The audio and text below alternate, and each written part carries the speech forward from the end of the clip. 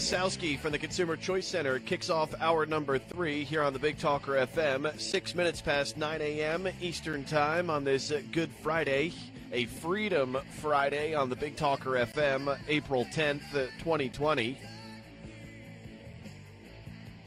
For the last number of years, Yael has been writing, so it is in fact, not just talking, where it goes into thin air and then it leaves us.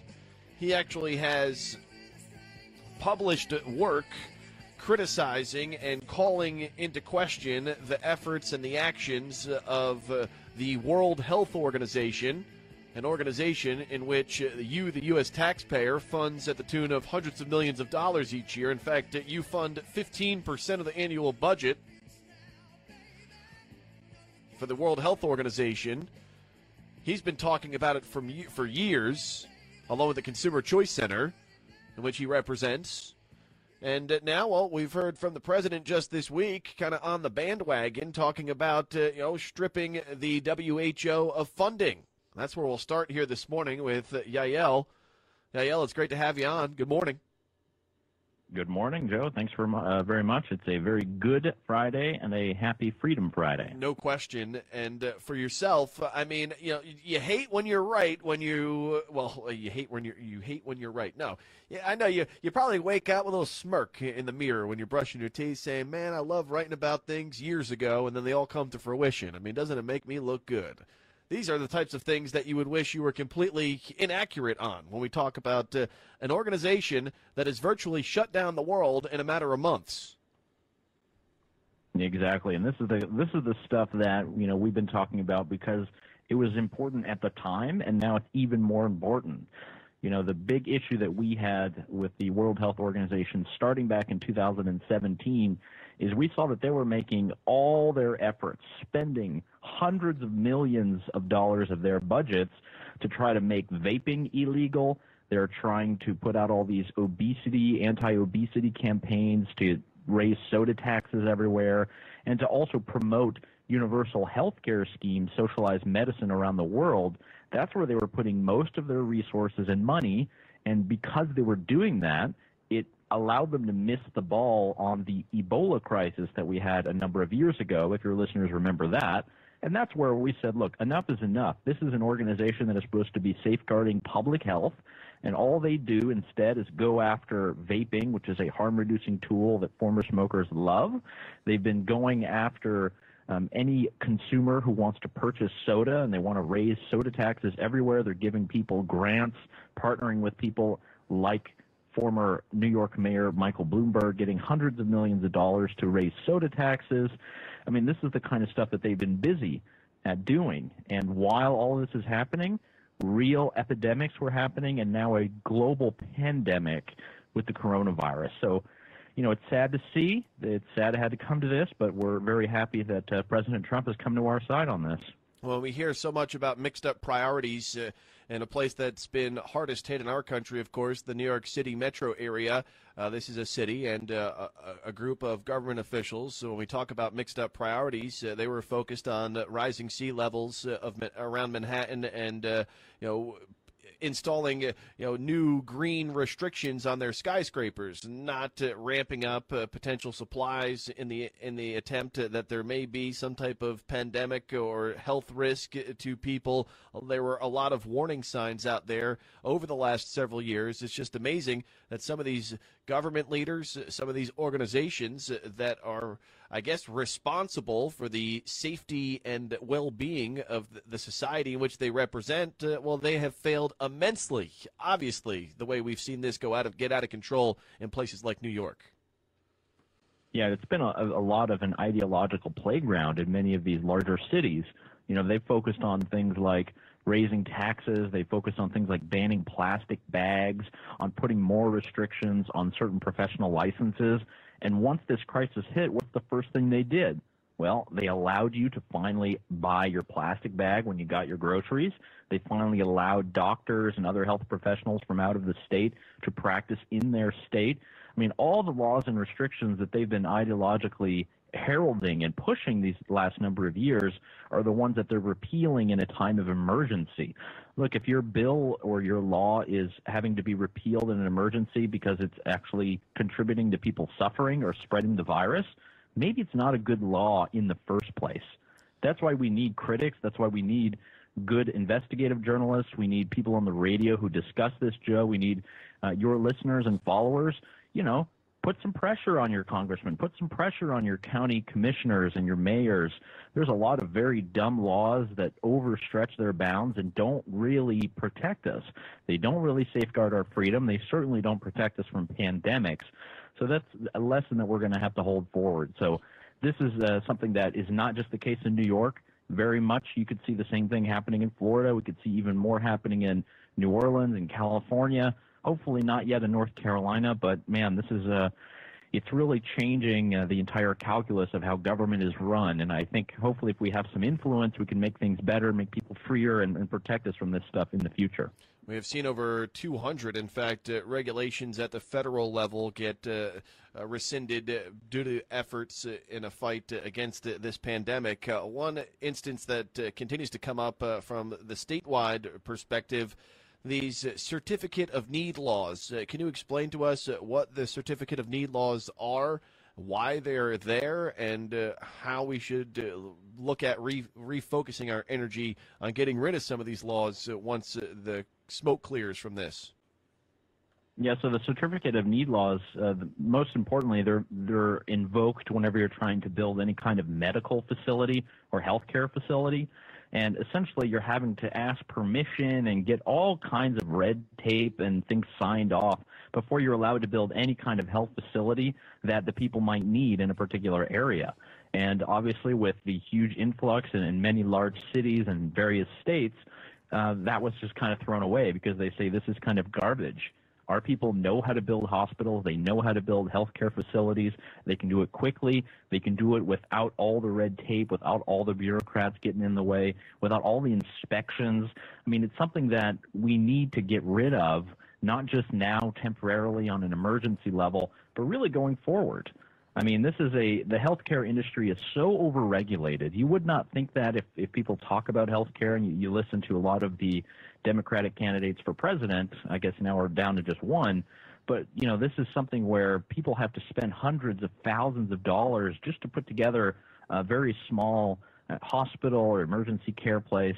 This is the kind of stuff that really makes it very expensive to have health care in our country. It's not necessarily because it's in the private market, but because of the government regulation, the interference, all the red tape that exists. So I think this is just another good case for repealing this going forward and, allow people to build, allow people to put up their own buildings, whether they be healthcare facilities or anything else. We don't need to have billions upon billions of dollars spent in following through and surveillance on the inspectors or on our building sites. I mean, this is very easy. This is just one of many of the laws that you talk about, Joe, that have been overturned and eased. I think is a good way to promote freedom. Let's just get rid of them altogether. Going back to the World Health Organization, well, they have been running with China in their response and kind of, delivering the message out to the rest of the world that the Chinese are the ones that are going to help us through this pandemic because that is where it all began. Well, we can also make the argument where it was the Chinese after the Lunar New Year, and there were millions of people flocking that country or fleeing that country after the initial virus had hit, right, that coincided with the Chinese New Year, and these millions of people went all around the world, potentially and in likelihood spreading the virus. It's just amazing to me how that, the propaganda that continues to be spewed by the World Health Organization, even media companies and publications here in our own country in the United States have kind of, tried to run a counter campaign as to a lot of the criticisms that people have had for the Chinese Communist government in the last few months.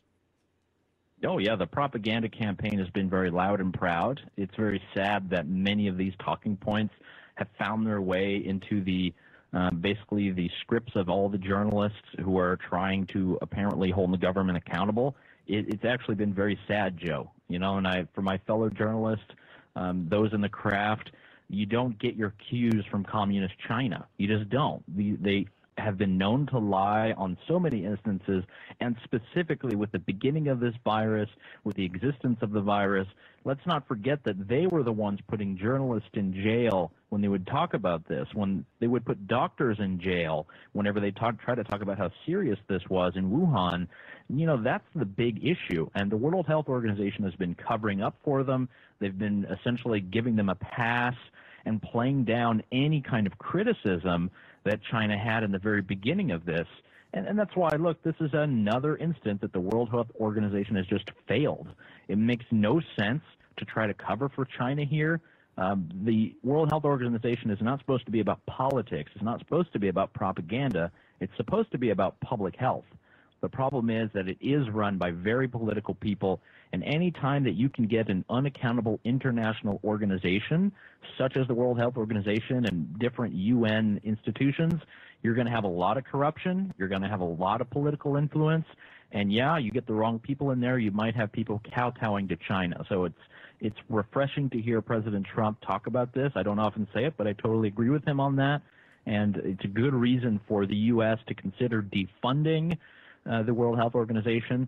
It is freezing all of its contributions for the rest of the fiscal year. That's just something they should think about going forward. We don't need this type of political organization that just weaponizes everything in their view and doesn't ever really focus on pandemics. And that's just sad. And it's sad for, you know, the millions of people who have been infected with this virus, will be infected with this virus, and might end up having some complications. This is just atrocious of our international health organizations. There's a better way to do it. That's why we put together a petition. It is defundwho.org. You can find the petition there. We're already, I think we're at 550, Joe. So we just launched that yesterday. Already getting a lot of people signing up. People understand the message. Now's the time to do it. We say all the better.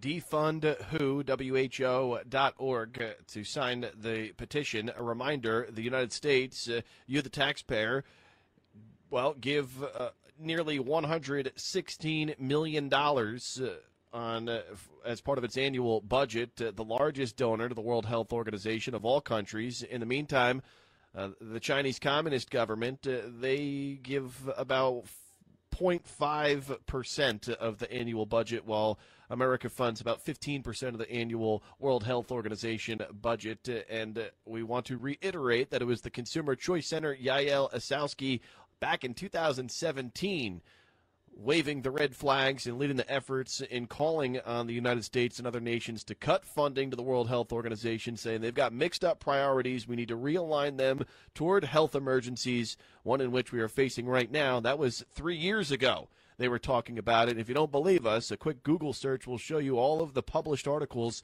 written by Yael and his colleagues at the Consumer Choice Center highlighting the issues that they have seen with this World Health Organization.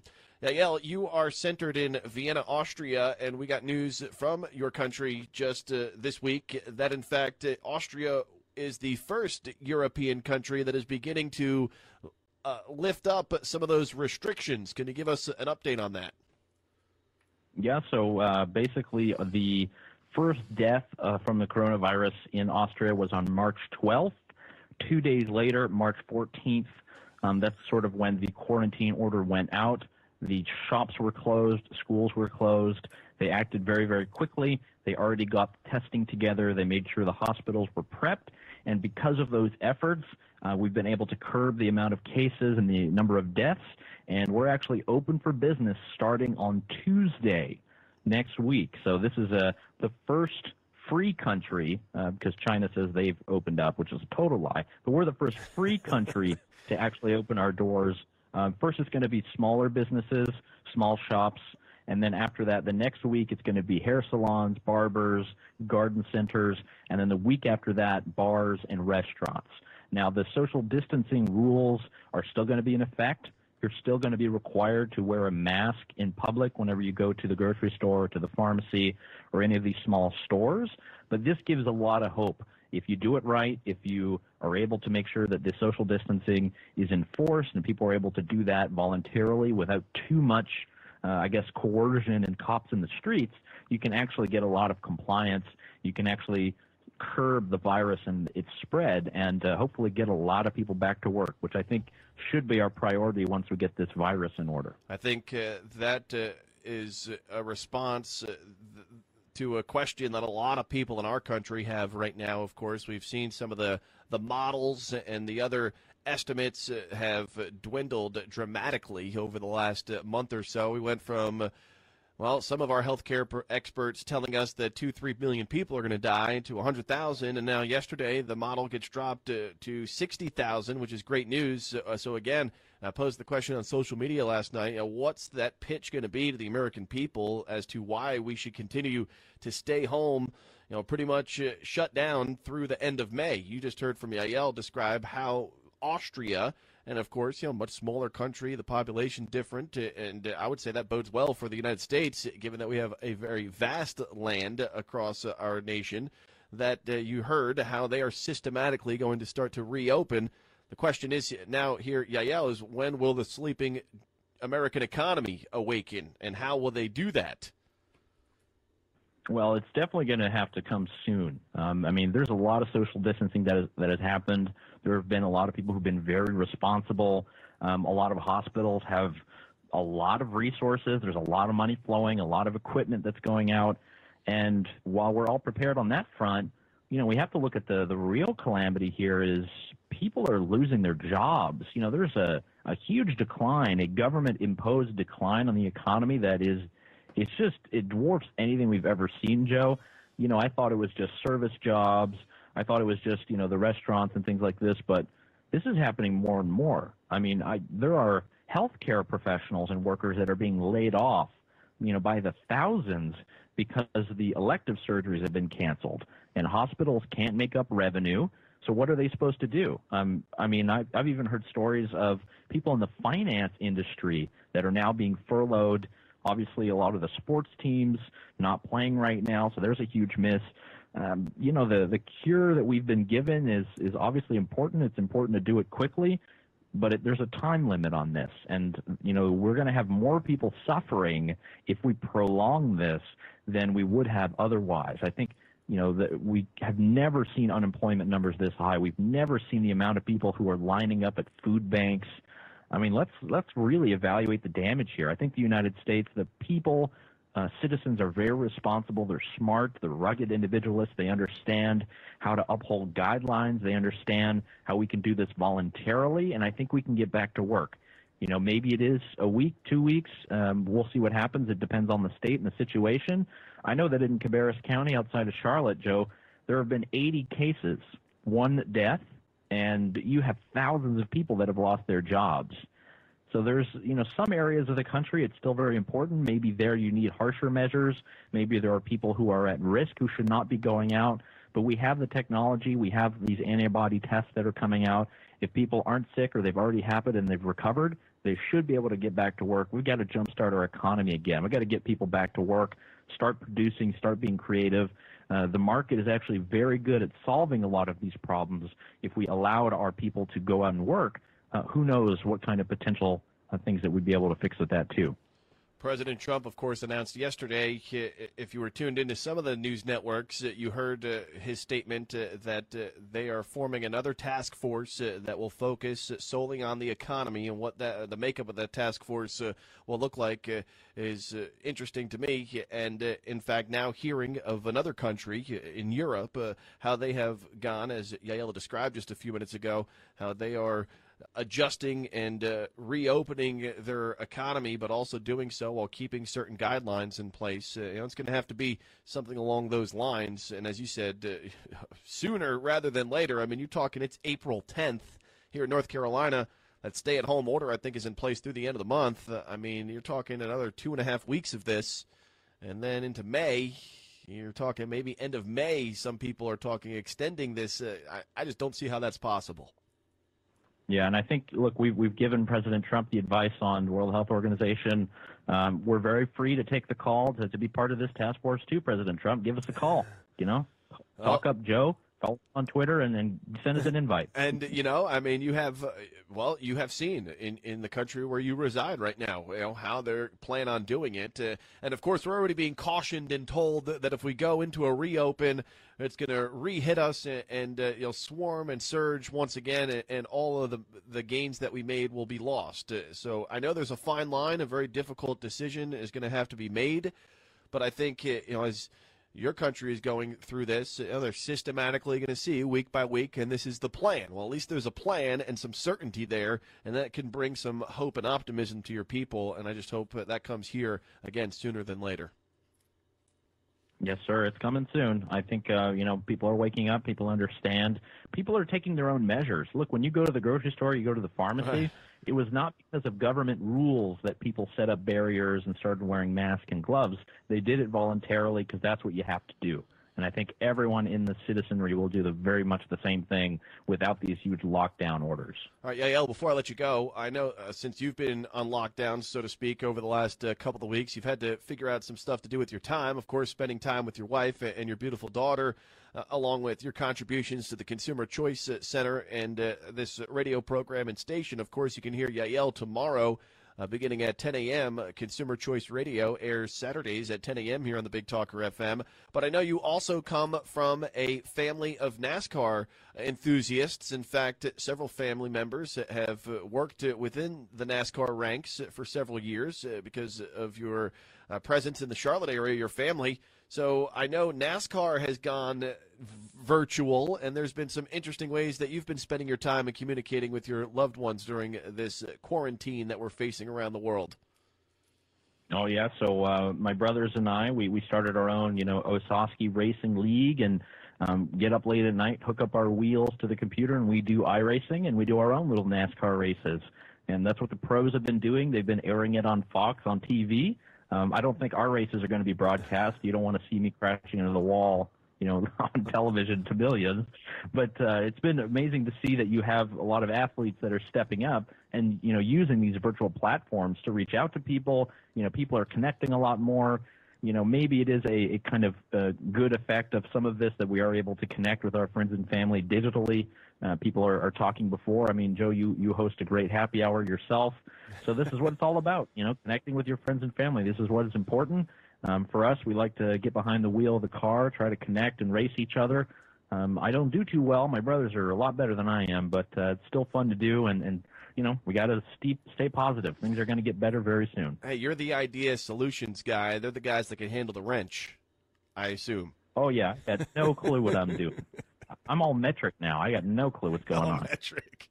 Yeah, Yelosowski. Again, you can tune in to Consumer Choice Radio. He and Dave Clement will broadcast their program tomorrow morning at 10 o'clock right here on the Big Talker FM as part of our local, broadcast segments that you hear from, 9 a.m. until 1 p.m. Saturdays as part of a great lineup here, all local programming Saturday mornings here on the Big Talker. Yael, thanks so much for the contributions as always, and we look forward to catching up with you next week. Yes, sir, Joe. Happy Easter and all the best to you and the family. And you as well. It is Good Friday moving into Easter weekend.